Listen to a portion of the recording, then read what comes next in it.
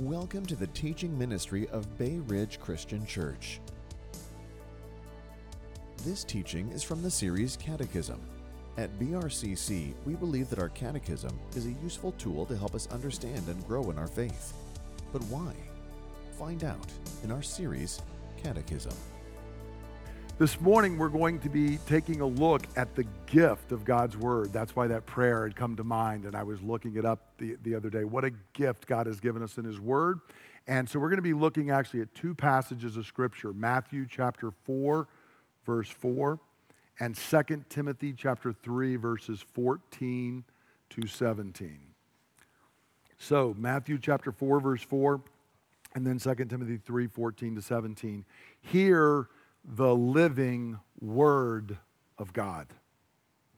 Jesus answered, "It is written, man does not live on bread alone, but on every word that comes from the mouth of God." And in 2 Timothy chapter 3, "But as for you, continue in what you have learned and become convinced of, because you know those from whom you have learned it, and how from infancy you have known the Holy Scriptures, which are able to make you wise for salvation through faith in Christ Jesus. All Scripture is God-breathed and is useful for teaching, rebuking, correcting, and training in righteousness, so that the man of God may be thoroughly equipped for every good work." When I was a young man, I used to love watching college basketball. And at the time, there was a famous coach, John Wooden. He was actually referred to as the Wizard. He coached out at UCLA. And I watched a documentary a few years ago about Coach Wooden. And because he was so successful, he got all of the greatest high school basketball players wanted to come play for Coach Wooden. And one of them was commenting, I think it was Bill Walton, if I remember correctly, that when they first met the coach, they were expecting him to go into these secrets of basketball. And instead, he told them, "Gentlemen, we begin with how to tie your shoes." And they looked, and the guy was like, "I'm one of the greatest high school basketball players in the country. Why would he be starting here?" And they said, Wooden began with the most basic elements and relentlessly taught them the basics. Now, one might laugh and say, well, why would you do that? But the effects couldn't be argued with. In 12 years, his teams won the national championship 10 times. In one stretch, they won for 7 years in a row. And I can remember watching a game when they had not lost. I think it was 84 or 85 games in a row they had not lost. And they finally lost the game. Nobody could believe they even lost. There was no one as successful as Coach Wooden and UCLA, but he didn't do that by all kinds of secretive things. It was rigorously focusing on the basics. I bring that up because it's important for the church to regularly focus on the most important things in our faith. Sometimes we're like, I know this, but we have to go back to the basics. That's one of the reasons that we actually wrote what is known as a catechism. It's a word we don't use a whole lot, but a catechism is the basic instruction and the basic doctrines of the faith. It's a question and answer format, and we created one years ago, and this week I'm going to cover one of the questions we did, which is question 45, and it's actually our theme for today. And the question is, what guide has God given us so that we may grow in our faith and learn how to live in a way that pleases Him? In this section, we're talking about sanctification, how we grow to be more like Jesus. And the answer to that is God has given us His Word, the Bible, to feed us, guide us, point us to Christ, and show us how to live in a manner that is pleasing to Him and for our good. So this morning, I want to unpack this basic idea. Each one of those words is kind of carefully chosen. I spent a long time writing that, and the elders spent a long time going over it, and we were also looking back at some historic catechisms. But I want to use this to kind of unpack from these scriptures this morning why God's Word is such a gift to us and why it's imperative that kind of like Coach Wooden saying, let's go back to the most basic elements, why it's important for us to remind ourselves of this. So let's talk about the gift of God's word to his holy people. The first thing that we have to say when we say that God's word, we are referring here to the Bible. Now, it is true that in the Scripture, the Word of God supremely is our Lord Jesus Christ, the second person in the Trinity, the eternal Son of God. But also, the Bible is referred to as God's Word, the written Word of God. And I'm going to unpack this a little bit more, why we believe that in After Hours this week. So you can tune into that on Tuesday, the video that you can get a link from on our website or our Facebook page. But just briefly, we've got this statement that God has given us his word, the Bible. Why are we saying the Bible is the word of God? There are those who somewhat disagree with that and want to, argue with that, but the scripture is really clear about it. If you notice in both of our texts, in Matthew chapter 4, verse 4, if you remember, Jesus is in the wilderness and is being tempted by the devil. And Jesus, the eternal Son of God, in his temptation by the devil, the way he rebukes him and the authority that he refers to is the written scripture. Notice he says in Matthew 4:4, it is written, man does not live on bread alone. He's quoting from Deuteronomy chapter 8, verse 3. I'll unpack that a little bit more in a couple of moments. But notice, even Jesus says, look, there is an authority, and the authority is the written scripture.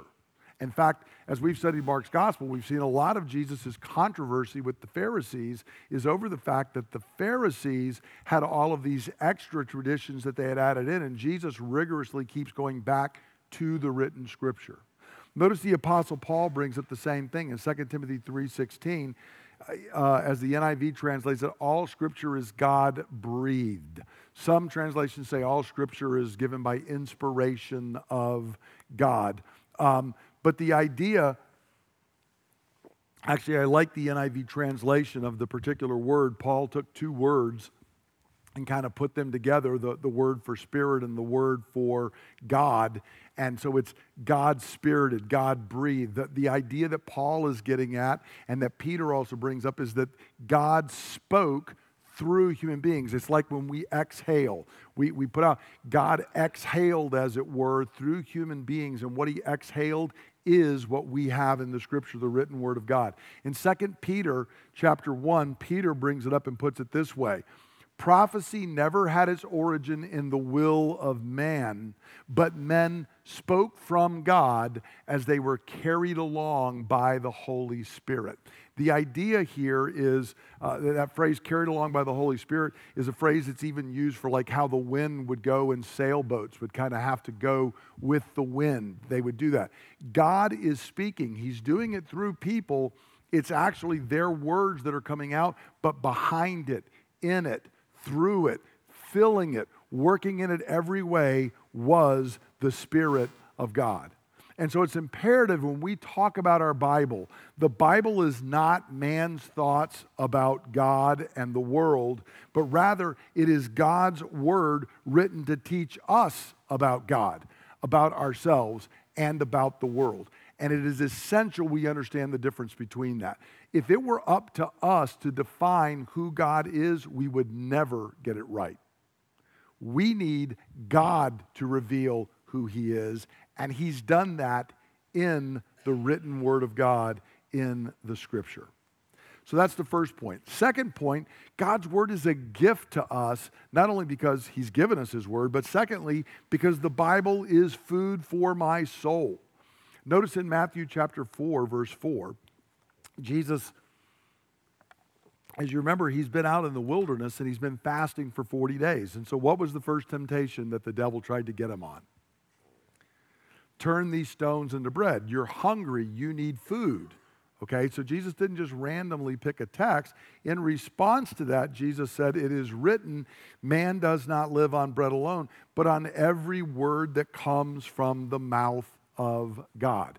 Jesus is making a point here that just as our body needs physical food, an even deeper and more important reality is that our soul needs spiritual food. Our soul is sustained. Our spiritual life and health is sustained by spiritual food, which is primarily the Word of God.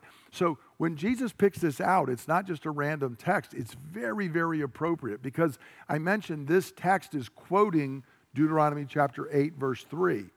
This is Moses teaching the wilderness generation as they're getting ready to go into the promised land, and he's recounting the history of Israel. And what he's talking about here is he's saying, look, you were in the wilderness where there was no food. How did they eat every day? Manna came down, and they went and collected the manna. And Jesus says, that's not a random thing. You survived because you ate manna. But God is the one who provided the manna, and he did that because he was teaching you something. What he was teaching you is you don't live by bread alone, but rather by the word of God. God spoke, and there was manna. God has spoken and put it in the scripture, and that is how we are fed. So Moses told the wilderness generation, look, the reason for doing this is, if you really want to understand it, we always kind of get things backwards. We think the physical is real and the spiritual is kind of a shadow of that. That's backwards. The spiritual is real. The physical is a shadow of that. The spiritual existed first, and then the physical, which is real, but the physical is made to line up with the spiritual. So your body needs food. And it absolutely does. But why is that? Because prior to that, the spiritual reality is you needed God's word. Nothing would have been created. Nothing would be sustained. Nothing would exist apart from God's word, his ongoing word. And so the Lord told the wilderness generation that learn from this, because prior to the fact that you need physical food is the reality that you need the spiritual food of my word. It's also interesting because, as you remember, the manna came down every day except for the Sabbath. And how long was the manna good for? One day. Remember, even a few of them, the Lord said, don't try and keep it to tomorrow, but a few of them, being disobedient to God's word as we often are, they said, well, I know better than God. I'll keep some till tomorrow. And then they woke up and it was full of maggots and it was nasty, and God said, no. Every day I give you word, and how often do you have to go out and collect that manna? Every day. There's a lesson there for you and I. How often do I need to feed upon God's word? Every day. What happens if I tried to live today off of yesterday's word? Yes, maggots. That's what it is, okay? And again, it's because that was the prior truth. You need the word of God, and I need the word of God day by day by day. A lot of Christians are trying to live off of what I read or heard or learned before. You'll never outgrow needing daily the word of God. So to survive and thrive spiritually, I have to feed upon God's word every day, just like the Israelites fed upon manna in the wilderness. So that's the second reason. God has given us the gift of his word in the Bible. Number two, the Bible is God's means of feeding our souls. Number three, the Bible is guidance for my life, showing me truth and error, right and wrong. Notice what Paul says after he has said that the Bible is in fact God's word. All scripture is God-breathed and is useful for teaching, rebuking, correcting, and training in righteousness. And he's kind of building this off, actually, Jesus in his final high priestly prayer in Gethsemane. Excuse me. In John 17, Jesus says this, sanctify them. Okay, set them apart, make them holy. Sanctify them. How? By the truth. Your word is truth. So Jesus leaves it, look, it's the truth that's going to transform and change us, but where do we find the truth? In the word of God. Jesus himself points that out to us. So the Bible is God's revelation of truth. The Bible shows us truth and error, right and wrong, so that I can think and act properly. It is God's guidance to me. Now, this is important because How many different voices do we have surrounding us today?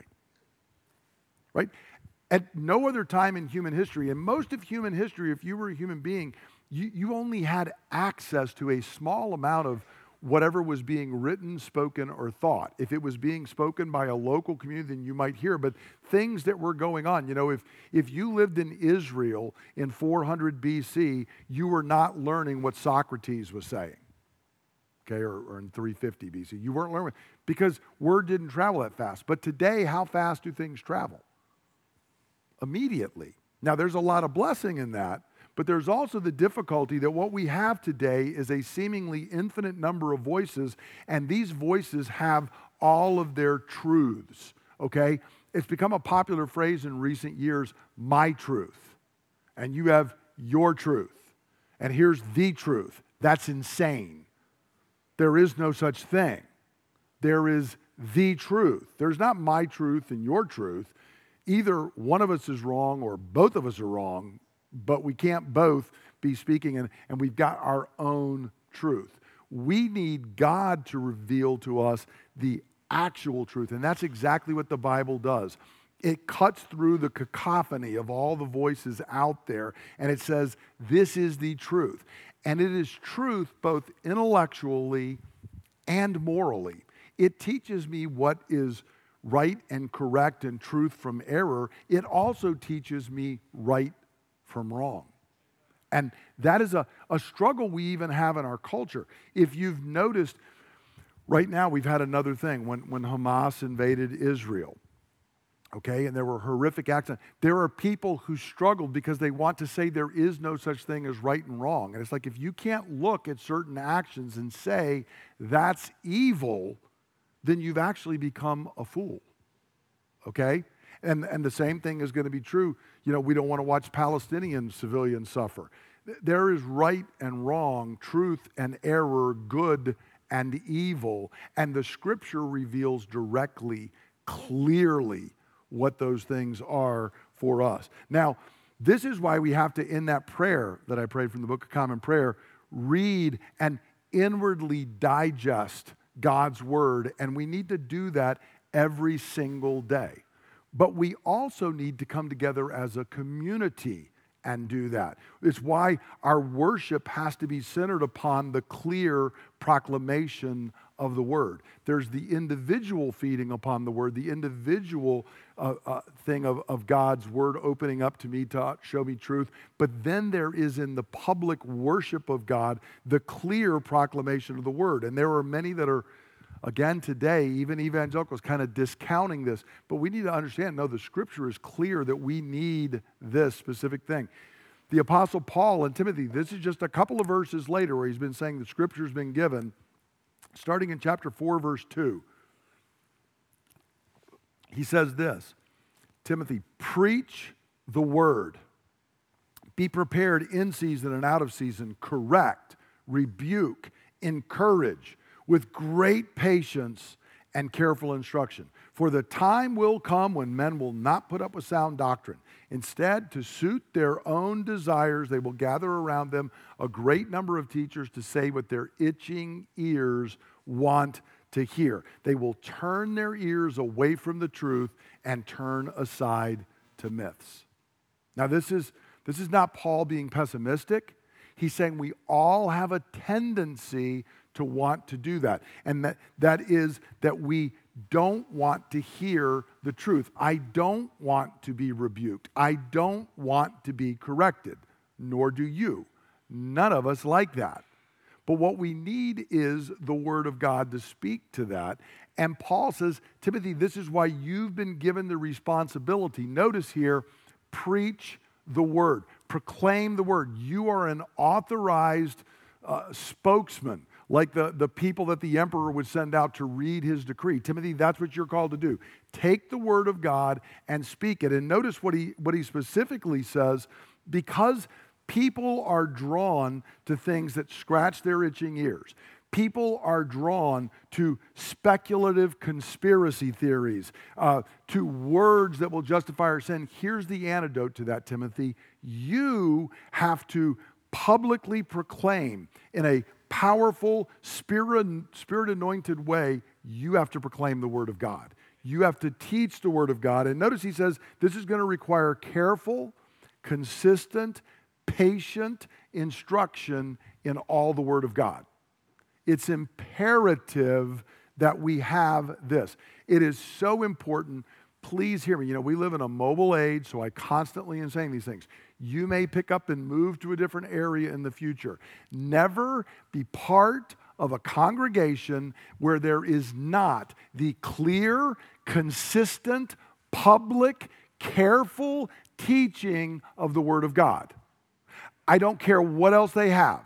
They may have the hottest worship band anybody's ever heard of. They may have the greatest coffee and food beforehand. There may be all the people that are your age and everything is wonderful. If they don't have the clear proclamation of the Word of God, they have nothing. You can have all of that other stuff because, see, I can do all of that, be surrounded by all the things I like, and we can be encouraging each other right down the path to hell. What I need is the Word of God. It is essential. And let me be clear, it is really, really important, just as a sideline, and I'll move on. Please understand, it's not important what I think. It's important what the Word of God says. And so the teaching needs to be not all kinds of stories about things I've done and things I think. It needs to be unpacking Scripture, helping us to understand the Word of God. The power is in the Word of God. The power is not in me shouting. The power is not in me telling. The power is in the Word of God itself. Brothers and sisters, we need to believe that. We need to cling to that. That needs to mold and shape the way we practice our public worship together and the way that we are then living out our private lives. So important. Please, whatever we do, always have the public proclamation of the Word of God. Next point. The Bible is also guidance for my life, showing me God's will. One of the perennial things that people have, how do I know the will of God? The biblical answer is really clear. Open the Scripture.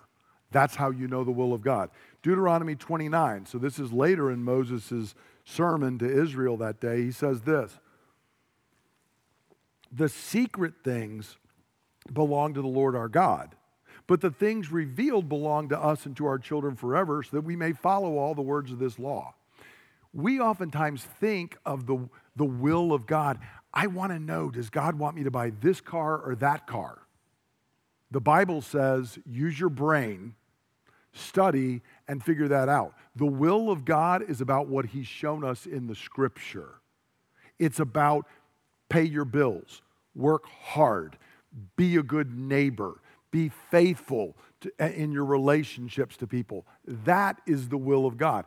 I always want to focus on the secret things, but notice what Moses told, the secret things belong to who? The Lord. They're secret. The things that God says we need, what has He done? He has revealed them to us so that we can obey. Notice what Moses says here. They're secret things, and those belong to the Lord, and He's not showing them to you and me. The things that we need to know, He has shown us, and He has shown us in the Word of God. So discerning and following God's will is not a matter of seeking guidance into secret things, but rather understanding and applying God's revealed will as given in the Scripture. Now, does God ever kind of, I'm conscious that it seems like the Lord is guiding me in a particular decision. Yes, that does happen. But let me be clear, any subjective guidance beyond the Scripture has to be always built upon, tested by, and submitted to God's revealed will in the Scripture. I've had Christians telling me they were sure the Lord was leading them to do something that directly violated the Scripture. No, He's not. That would be called my own sinful will.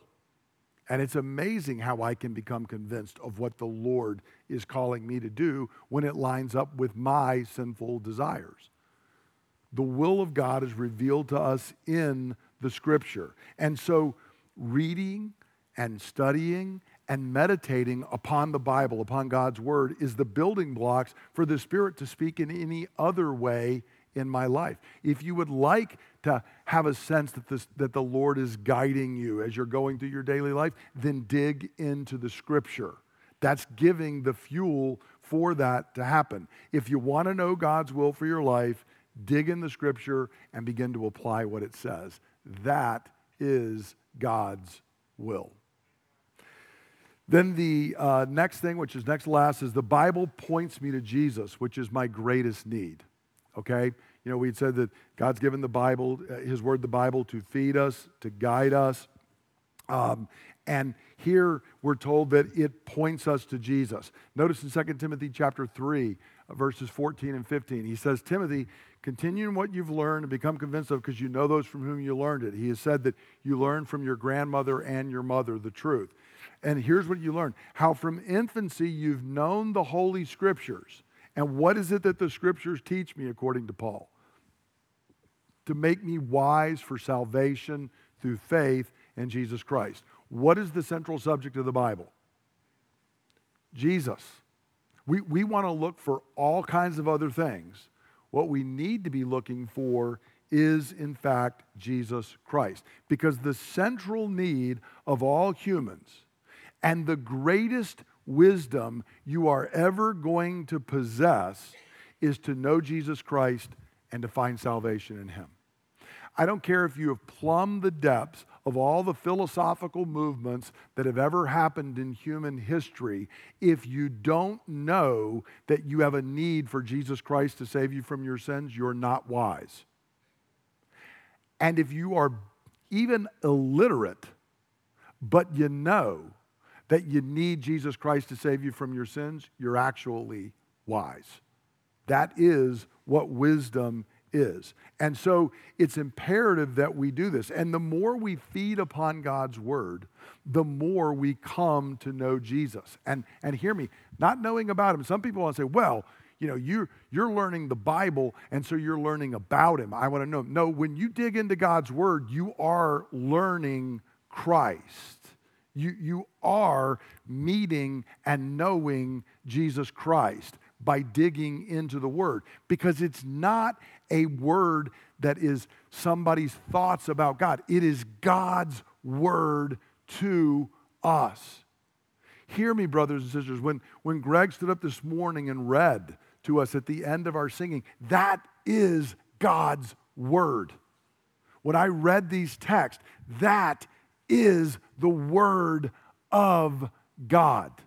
If I want to know my wife, then we have conversation. And I don't say, well, I know about what she said. No, when she speaks, she's telling me what she thinks, what she wants, what is there, and I am learning from that. It's the same way God speaks to us. We are knowing and experiencing Him in the deepest way a human being can know and experience God is through the Scripture. And then finally, the last thing why God's Word is a gift is because the Bible helps me grow in holiness, becoming more like Jesus. We said that the Scripture points us to Christ, but what it's doing is, who's my model for what it means to be human? Jesus. Because there have only ever been 3 humans who for any length of time were not humans distorted by sin. That was Adam and Eve prior to the fall, and then Jesus after the fall. And He stayed perfect. They botched it, of course. That means if I want to know what it means to be human, to be authentically human, I look to Jesus Christ. And so notice again in verses 16 and 17, he says, Scriptures, God-breathing, is useful for teaching, for rebuking, for correcting, and training in righteousness. The Bible teaches me this is holiness and this is sin. The Bible rebukes me when I reject holiness and embrace sin. The Scripture corrects me so that I can return to God's way, and then it trains me and equips me so that I can stay in that way. So, and please remember, as we've talked throughout here, it's not just that the Bible's doing this intellectually. You know, I've been reading some of the Socratic dialogues over the last year or two, and enjoy some of it. And, you know, there's some intellectually stimulating things there. But This is not just about intellectual stimulation. This is that the Bible actually impresses upon me. It actually feeds me. It strengthens me. It equips me so that I can become more like Jesus. It's not just saying, this is what Jesus is like. Hope it works out well for you. By the power of the Holy Spirit, God is actually equipping me to be more like Jesus today than I was yesterday, and to keep forming and fashioning me into his likeness. And then the last phrase that we put in the catechism is to learn to do this, what is pleasing to God and for my good. And please hear, those are actually one thing. What is pleasing to God is for my good. And no matter how pleasurable it might be in the short term, what I'm thinking is for my good. If it is not pleasing to God, it's not for my good. It's destruction. Poison may taste good in your mouth, but it's deadly. And so the Scripture is pointing us to true holiness, which is pleasing to God and for my good, and that's because I was made a particular type of being. The particular type of being that I am made is one in God's image. And so I only flourish when I have my thoughts, my desires, my character, my actions line up with God. There's an old analogy. See, it's not freedom for a fish to flop onto the bank. What happens when a fish flops out of the water and onto the bank and says, I'm free? Yeah, well, you're going to die in that freedom, because you're not the sort of being who is meant to live on the land. You're the sort of being who is meant to live in the water. Conversely, what happens if you and I decide to dive into the water and live under there? We're going to die because we're not the sort of creature who has gills and breathes water. You and I are the kind of creatures who are made to be like God.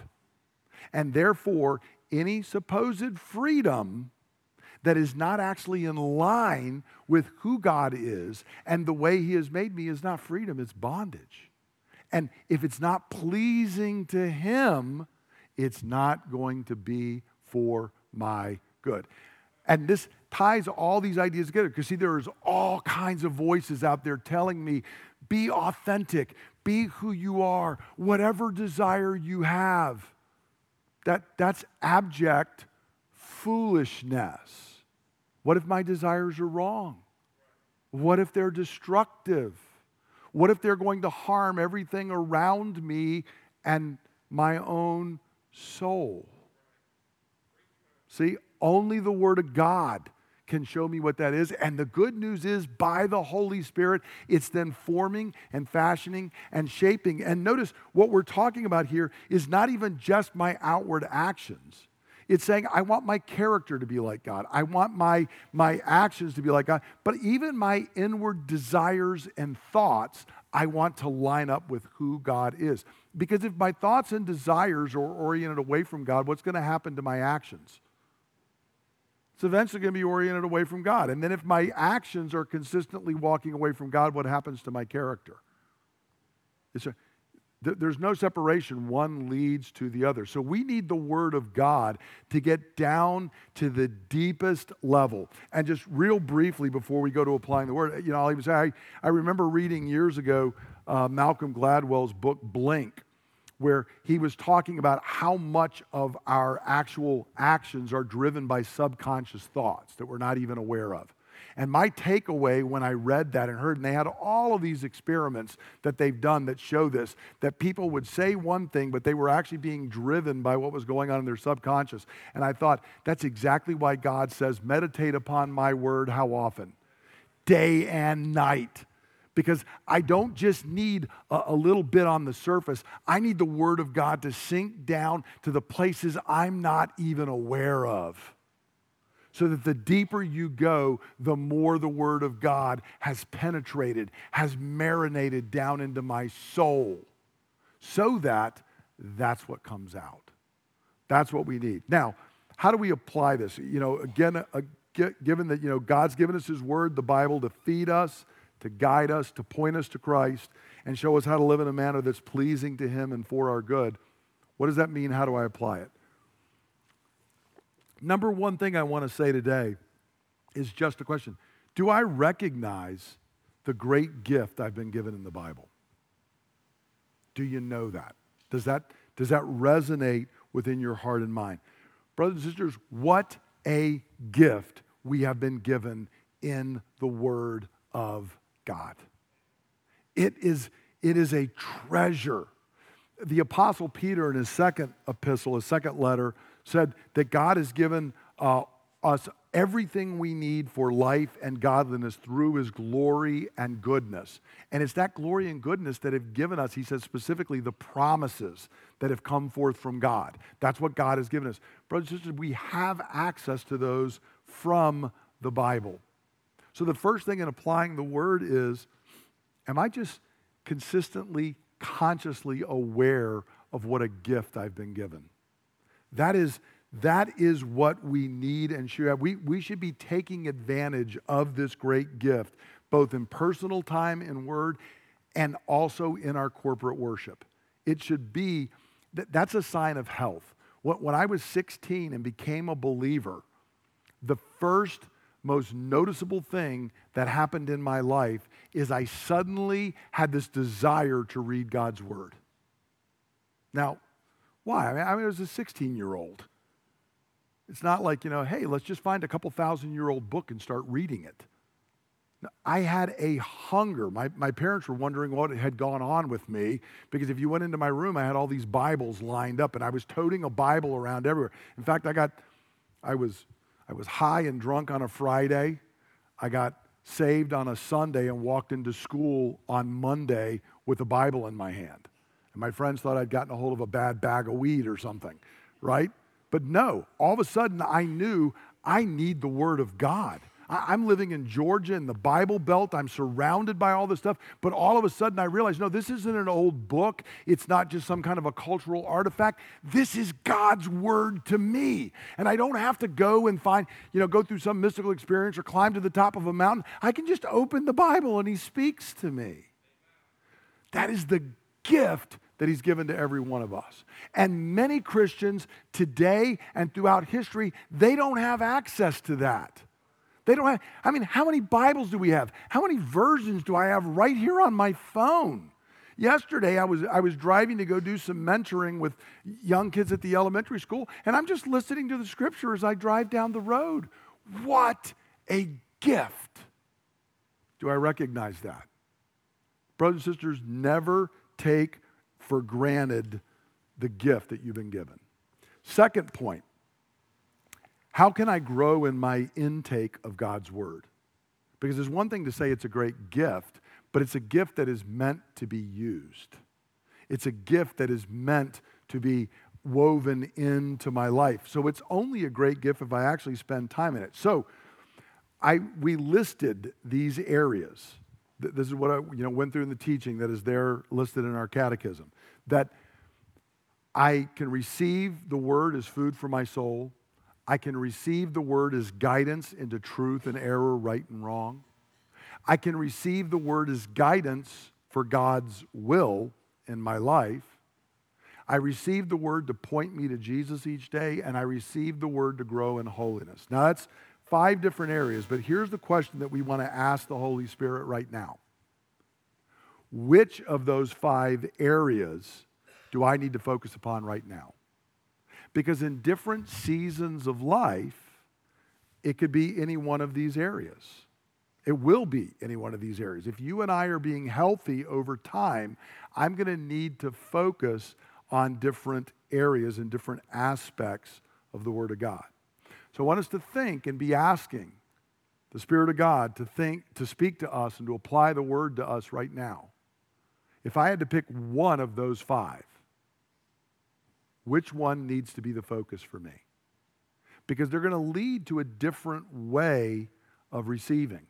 When I'm studying, when I'm taking the Word in as food for my soul, that's a little different than when I'm working through a moral conundrum and I'm trying to study God's Word to understand truth from error.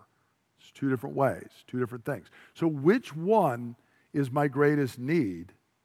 And then we're going to ask from that, based on which one's my greatest need, which method of receiving the Word is going to be most helpful for me to grow in that area. In other words, there is reading large chunks of Scripture. And that may be good as food for my soul, but it's not necessarily good for me studying to understand specifically right from wrong or some, deep truth to understand the teaching of Scripture. For that, it might be meditating on particular verses or small passages. There are times where I've sat down and read an entire gospel in one sitting. And then there are times where for a week or two, I meditate on just one verse or one paragraph, day after day after day. Both of those are wonderful. It just depends on what God is trying to work in my life. Sometimes it's about studying a particular topic, meditating, and then memorizing. When I was younger, I had a bit of an anger problem. Those of you who've known me for a while aren't surprised by that, but I had a bit of an anger problem, and sometimes that would lead my mouth into places it shouldn't go. So I had to study and work on, Lord, what do you teach me about the wrath of man? And what do you teach me about controlling my tongue? And that was a different thing. That wasn't resolved by just reading through the whole New Testament in the morning. That was me finding and studying certain verses and meditating and memorizing them. So we're asking the Lord, let's ask the Spirit to renew our hunger for the Word and to empower us to grow in whichever area it is that He is speaking to you, whichever area He is working. And so as we're going to come to the Lord's table in a moment, we're going to be asking, I want us to let the Spirit speak and say, Lord, which area are you trying to renew within me? Because brothers and sisters, you've been given a treasure. And so have I. And it is everything you need for life and godliness. And that's what the Lord is wanting to work in us. Now we're going to come to the Lord's table because at the heart of worship is the fact that God is a God who meets us by word and sacrament. That includes both water baptism at the beginning of our Christian life and then the Lord's table week by week by week as we come together. And so the Lord's spoken to us by His word today, word that we have sung, word that we have prayed, and word that we've now opened up and studied together. But He also wants to speak and minister to us as we come to the table. We fed upon the Word of God. Now we're going to feed upon the table of God and what He has done. And I want to encourage you, come and be strengthened by God. This is not, and it never is, this is not about, oh, geez, I haven't been studying the Bible enough. Now I feel guilty. No, it is a gift that God has given to you. You don't have to study the Bible. You get to open God's Word. If you tell me, Brett, you're going to go away with Linda, and it's for a couple days, it's just you and Linda. It's like, oh, I've got to go spend time with my wife. No, throw me in that briar patch. Time with her is a gift. How much more that God wants to speak to you. Blazing universes, billions of people, He wants to speak to you and to me. So let's receive from Him. I remind you that you do not have to be a member of our congregation to participate. You just have to be a believer. You have to trust. Again, what the central focus of Scripture is our need for Jesus Christ. In taking this bread and this cup, we are stating and professing that I am a sinner in need of grace, and my only hope of salvation is the broken body and shed blood of Jesus Christ. If you believe that, you are welcome to this table with us. If you don't believe that, you should let it pass, because taking it is that, and then please see me right afterwards so we can open the Scripture together to talk about that. Brothers and sisters, what I received from the Lord, I pass on to you, that the Lord Jesus, on the night He was betrayed, took bread. When He'd given thanks, He broke it, and He said, "This is my body, which is broken for you. Do this in remembrance of me."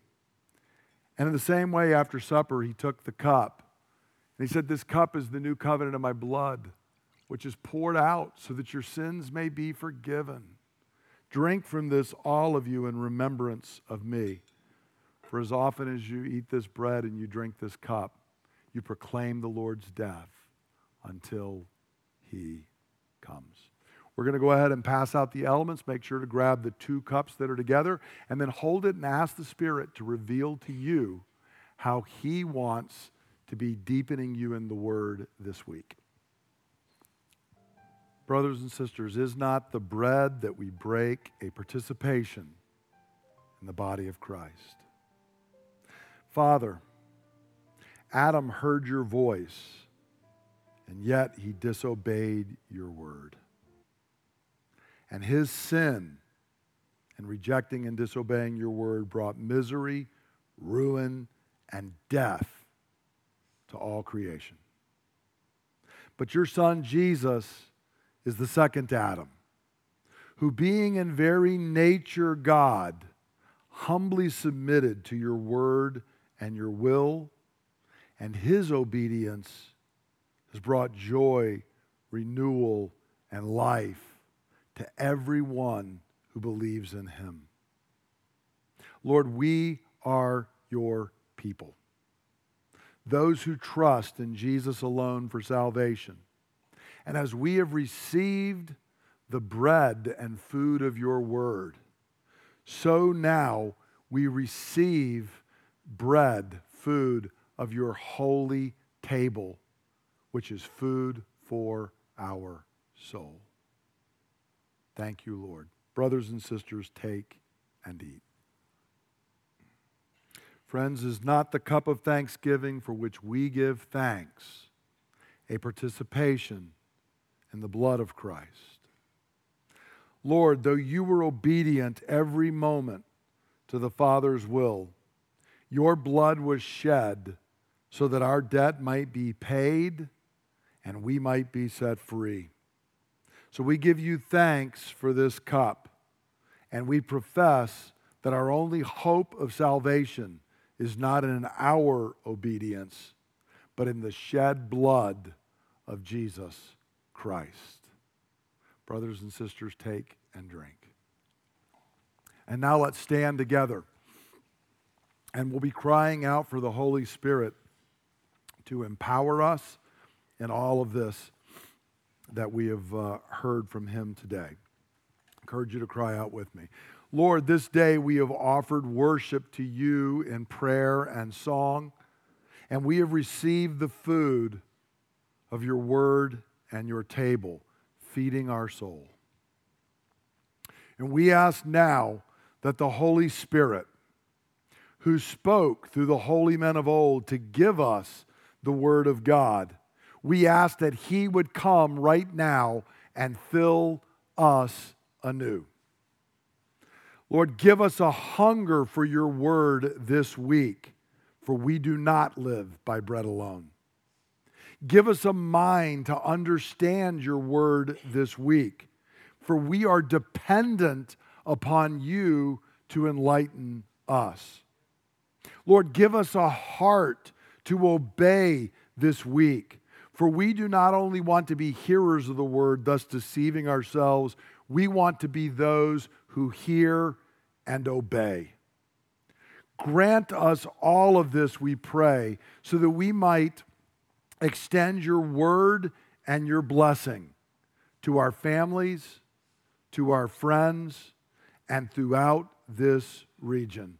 Lord, we ask all of this in the name of our glorious Lord Jesus Christ, our prophet, our priest, and our King. And God's people say, amen. Now, brothers and sisters, I commit you to God and to the word of his grace, which is able to build you up and to give you an inheritance among all of those who are sanctified. In Jesus' name, brothers and sisters, you are blessed. Go forth and be a blessing. Amen. Thank you for listening to the teaching ministry of Bay Ridge Christian Church. For more teachings and resources, please visit www.brcc.church.